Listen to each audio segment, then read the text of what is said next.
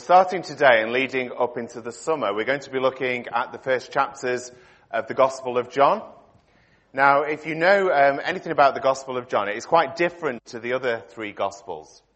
The other three Gospels talk a lot about Jesus talking in parables.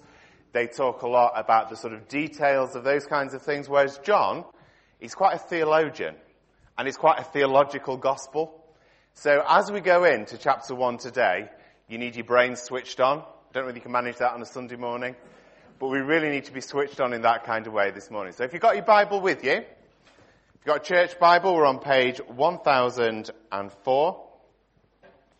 John chapter 1, and I'm going to read from verses 1 through to verse 18. Some amazing, incredible words in this prologue to John's Gospel. In the beginning was the Word, and the Word was with God, and the Word was God. He was with God in the beginning. Through him all things were made. Without him nothing was made that has been made. In him was life, and that life was the light of all people. The light shines in the darkness, and the darkness has not overcome it. There was a man sent from God whose name was John. He came as a witness to testify concerning that light, so that through him all might believe. He himself was not the light. He only came as a witness to the light. The true light that gives light to everyone was coming into the world. He was in the world, and though the world was made through him, the world did not recognize him. He came to that which was his own, but his own did not receive him. Yet to all who did receive him, to those who believed in his name, he gave the right to become children of God. Children born not of natural descent, nor of human decision or a husband's will, but born of God. The Word became flesh and made his dwelling among us. We have seen his glory, the glory of the one and only Son, who came from the Father, full of grace and truth. John testified concerning him. He cried out, saying, "This is he of whom I said, he who comes after me has surpassed me because he was before me." Out of his fullness we have all received grace in place of grace already given. For the law was given through Moses. Grace and truth came through Jesus Christ. No one has ever seen God, but the one and only Son, who is himself God and is in the closest relationship with the Father, has made him known. What amazing words, aren't they? Let's just pray again, shall we? And then we'll start to unpack what all that is about.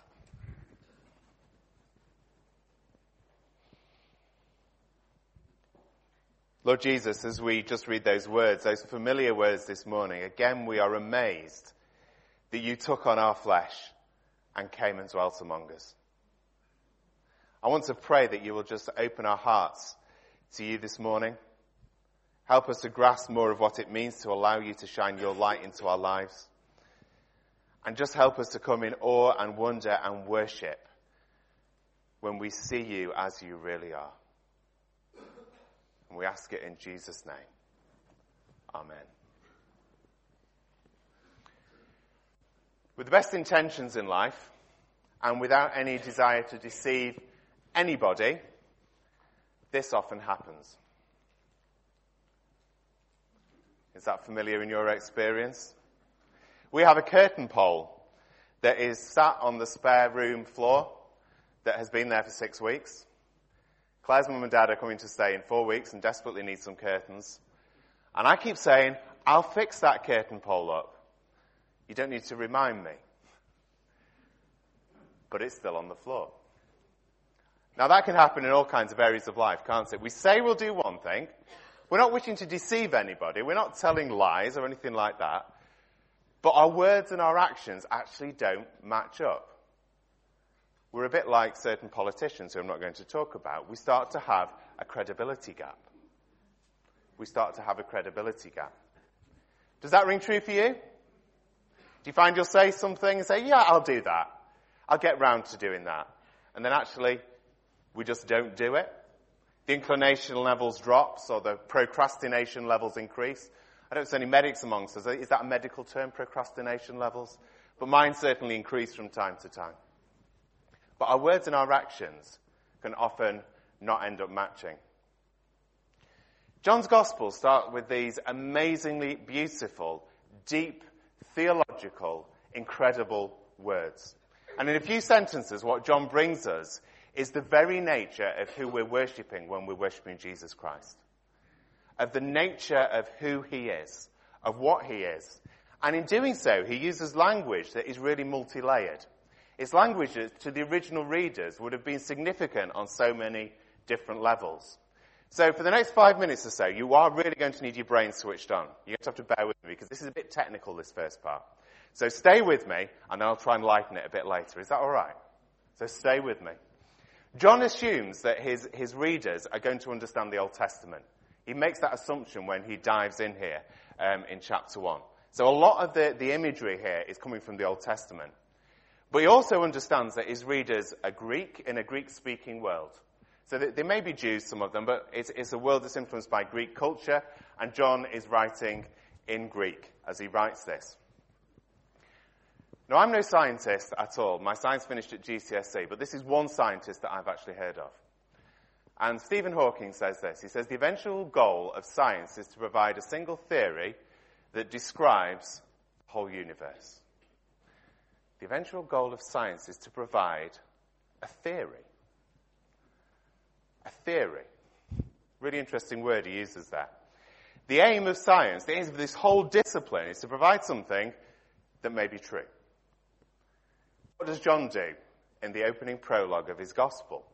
He doesn't provide us with a theory as to how the world and the universe and creation and everything works. He provides us with an explanation. He provides us with something that is on a totally different plane. John's answers the questions of origins, of human existence, of salvation, of eternity, and they lie not in a theory, but in a person, and that person is Jesus Christ. And he manages to do it in a handful of verses. Matthew's Gospel, Luke's Gospel, how do they start off? Go on, you can shout these answers out. What happens at the beginning of Matthew and Luke? What do we get? Yeah, we get the genealogies, we get the birth of Jesus, we get the accounts of shepherds and wise men and all those kind of things. How does Mark's Gospel start? Perhaps not as well known. Go on, someone shout it out. John the Baptist. All three of the what we call the synoptic Gospels, the first three Gospels, they start off with history. They're, if you like, looking down the microscope and seeing actually what is going on when Jesus comes in flesh as a baby. What is the history going on? What's happening to people? What John does is rather different. Rather than look down the microscope and see, looking at human history, he gets his telescope out and looks at the broadest possible view of who Jesus is. When we look at Jesus in John 1, we see Jesus in relation to questions of eternity, creation, and purpose. This is not a theory, this is an explanation.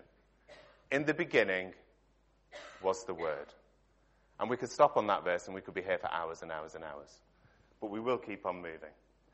Because there's something really significant there. In the beginning was the Word. What word? What are we talking about when we talk about word here? The Greek word here is the word logos.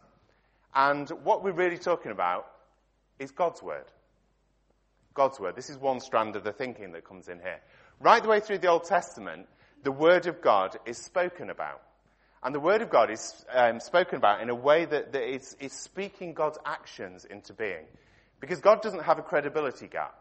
What God says, God does. Actions and words are exactly the same thing for God. So look at this. Psalm 33 verse 6. By the word of the Lord the heavens were made, their starry host by the breath of his mouth. Word, action. Exactly the same thing. What do we find Jesus doing at the beginning of John? He's there at the creation of the world. Through him, everything is made. Psalm 107, verse 20. He sent out his word and healed them. He rescued them from the grave. Again, this is God's word. This is Old Testament. What does Jesus do? He speaks and people are healed. He came to bear our weaknesses. He came to heal us of sin. God's word equates to God's actions. But there's another strand of thinking that comes in through the Old Testament, which is also picked up on in John 1. And it's this idea of logos being the wisdom of God. What word do you think we get from logos? Logic. Logic, understanding, the right way of thinking. And if you go back through the Old Testament, you can go through Psalms, Proverbs, Ecclesiastes, Songs of Songs, all pick up on the wisdom of God. And in both the book of Job and the book of Proverbs, we find that wisdom is given a personality. Look at this from Proverbs 8, verse 29 to 30. When he marked out the foundations of the earth, then I, this is talking about wisdom, was constantly at his side.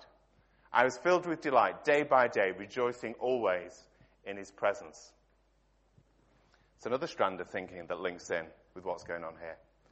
But there's more. Sounding like some comedian. I can't remember who it was who said that. There's more.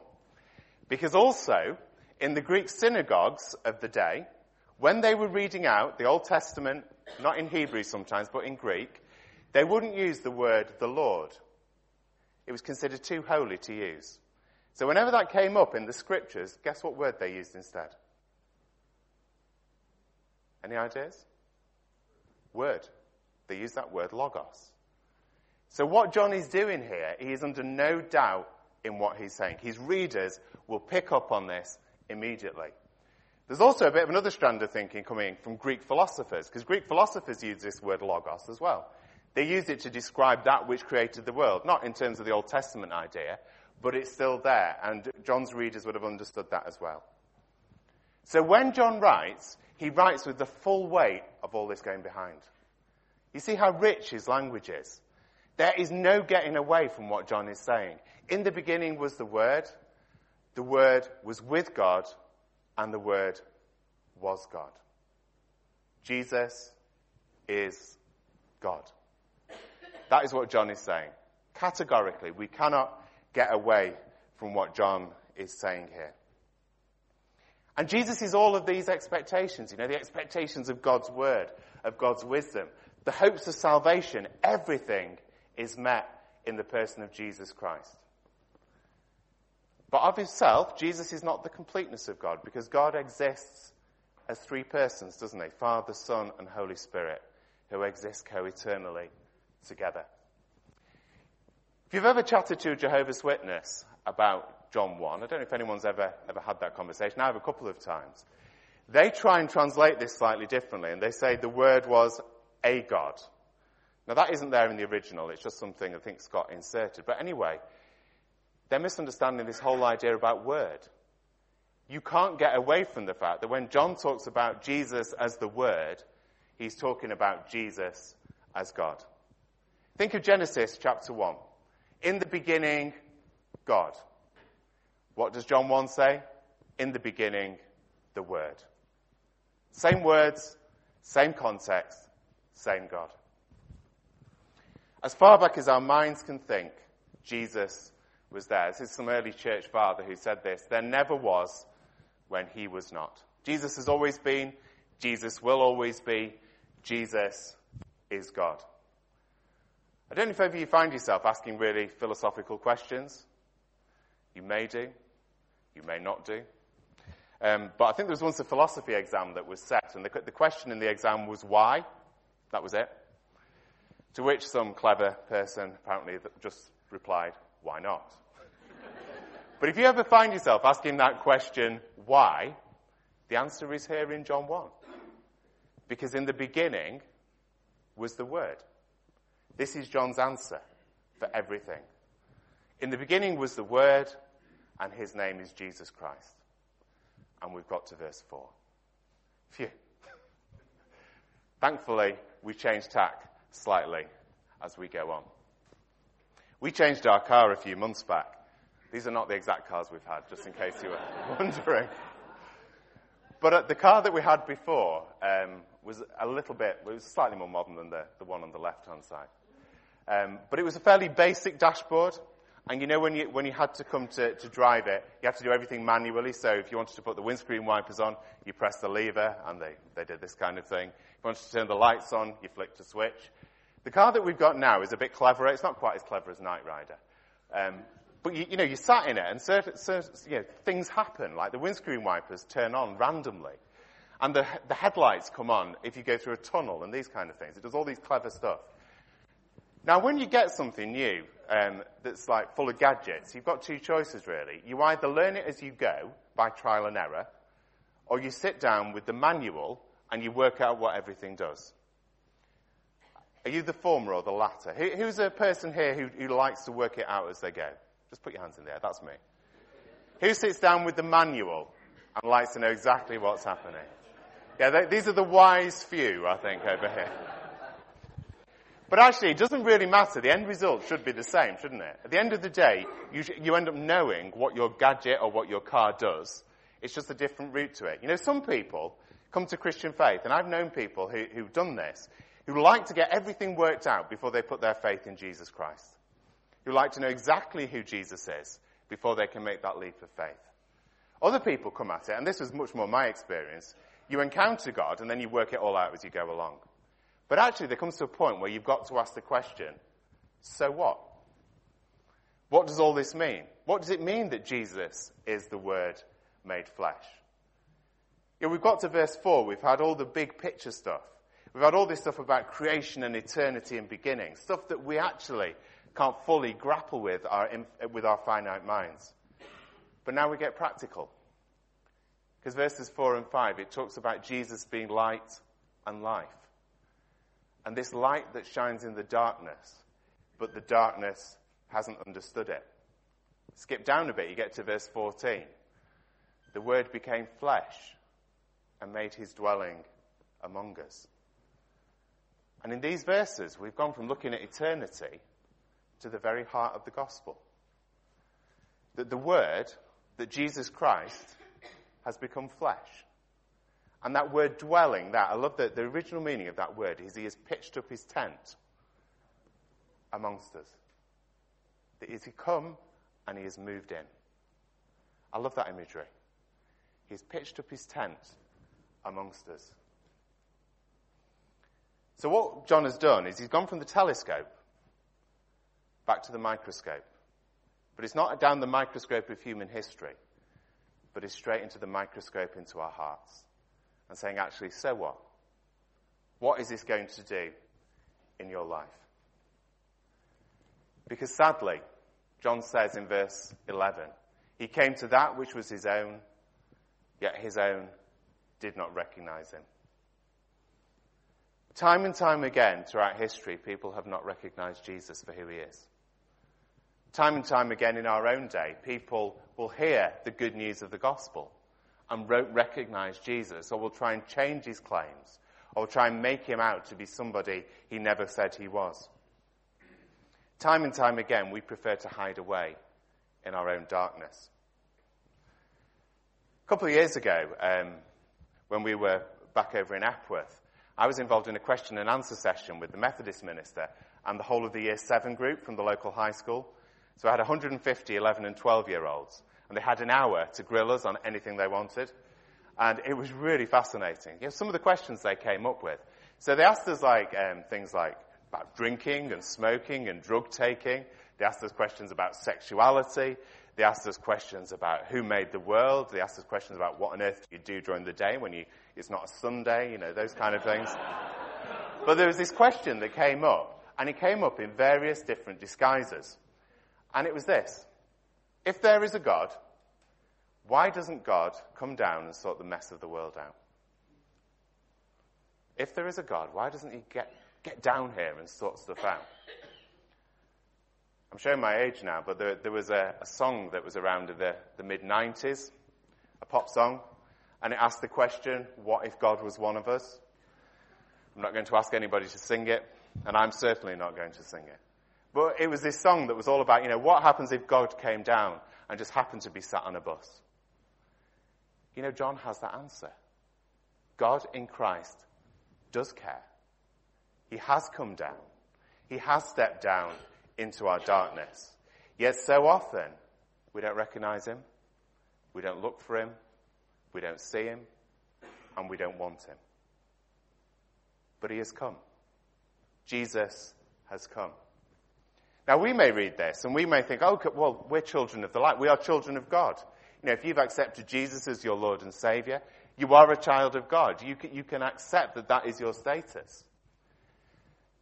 But I don't know if you've ever been asleep or even in a dark room when suddenly some light blares into the room and disturbs you. We were in our kitchen a few weeks ago, and I don't worry, we weren't asleep, but I think we were washing up or something equally exciting. And suddenly, the kitchen was filled with dazzling light. And we were a bit concerned. What is this light that's shining in? It wasn't coming in from the car park. So I went outside to have an investigate. This is what I saw. A tractor in the field at the back with the farmer ploughing late in the evening. And these two lights shone into our kitchen and almost sort of blinded us, because it was like, I don't know whether this tractor had pinched something, from some football stadium to put on the front of it. But it was incredibly bright, and it just shone straight into our window. Sometimes I think when we hear these verses about Jesus being light, we think about a nice pretty candle, a nice candle holder on a window. We don't think about that light that comes and shines and disturbs our comfort. Because light can do both, can't it?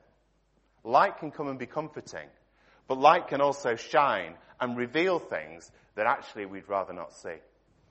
I don't know if you've ever been, sat in your house and the light has shone through the window and you've realized you haven't cleaned your windows for years. And the last thing you want is to see all that dirt shown up. Light can be discomforting. Light can reveal stuff that we'd rather it didn't. As the light of Christ shines into our darkness, don't be surprised if it discomforts us. Don't be surprised if it reveals things that actually we'd rather Jesus didn't reveal in us. There have been loads of times in my own experience when I've either been opening the Bible, or somebody's been preaching, or I've been praying, or I've just been reflecting, when God has, through the light of Christ, illuminated something in my heart that I'd rather he didn't. Some darkness within me, some sin, some attitudes.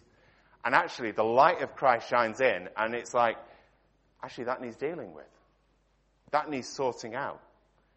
But how often do we then retreat back into the darkness? Because we're afraid to come out and let Jesus really be Lord of our lives. But Jesus comes to us in grace and in truth. He comes to us in grace and in truth. We remembered over Easter just what Jesus did on the cross, how he took our sin, how he died in our place, how he had victory over the powers of darkness, and how he rose victorious on Easter Day. This is the Jesus who John points us to here. I want to ask you a question. Will you let your life be illuminated again by Jesus? Will you let Jesus shine into those darkest places of your inner being and allow him to do his work there? Will you bring your life under the gaze of the one who offers light and life? Or you sit back in the shadows, just content with your own darkness? Will you come and read this passage and marvel at everything that Jesus has done? Or you slink back into that place where perhaps it feels a little bit more comfortable?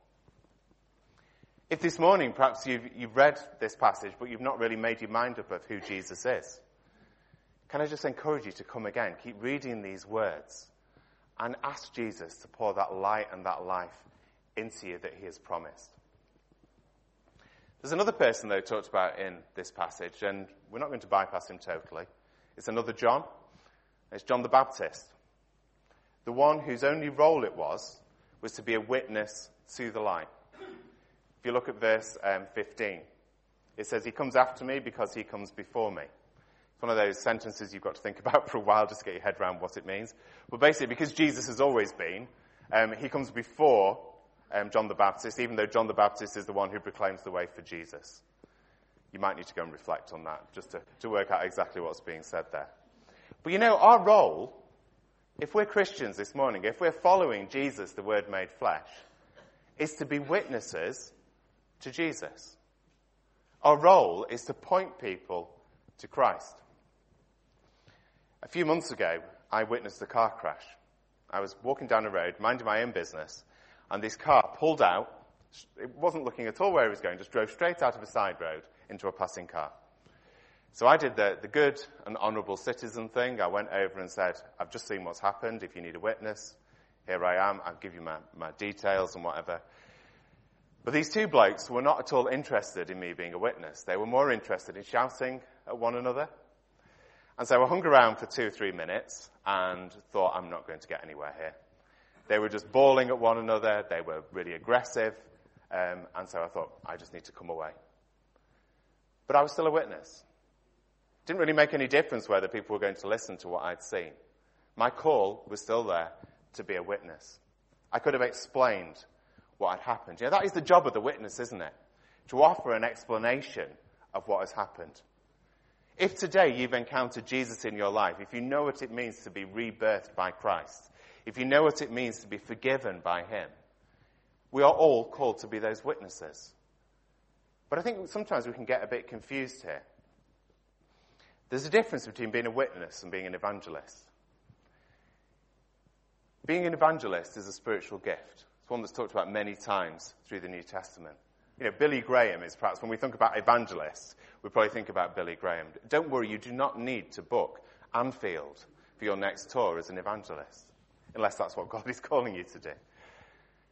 We're not all called to be evangelists in that way, but we are all called to be witnesses.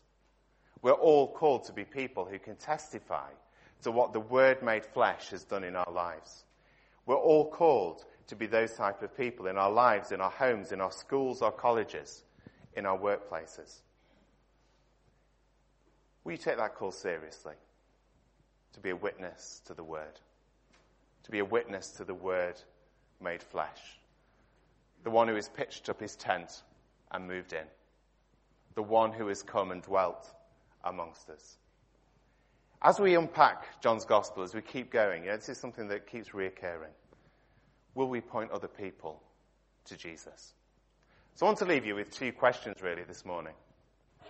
The first thing is really one, if you want to go away and perhaps chew over this rather more. What are we going to do with all this about light and darkness? Is Jesus shining a light in your life at the moment and actually is revealing stuff that you know you need to sort out with him? Can I encourage you this morning, do business with God. After the services end, there will be time for prayer or just sit quietly. The minute, I always think this in church, the minute we go out and have coffee, the moment is quite often lost, isn't it? And we then fail to do that business with God. If that is you this morning, if you know that God is shining stuff in your life, do business with him. He's gracious, he's full of truth, he's full of forgiveness and mercy. But do that.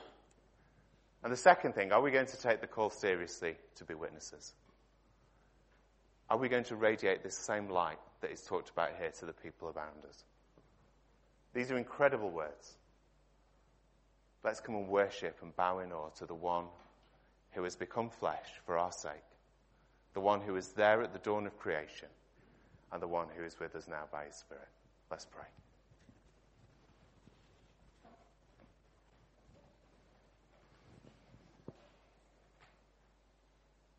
Lord Jesus, Word made flesh. Thank you that you came to earth. Thank you that out of love you were obedient to your Father's will. Thank you that you reveal the way that we can have relationship with the Father. And Lord Jesus, I want to pray for each of us this morning. I want to pray that you'll help us to have hearts that are open to your light being shone deep into our hearts.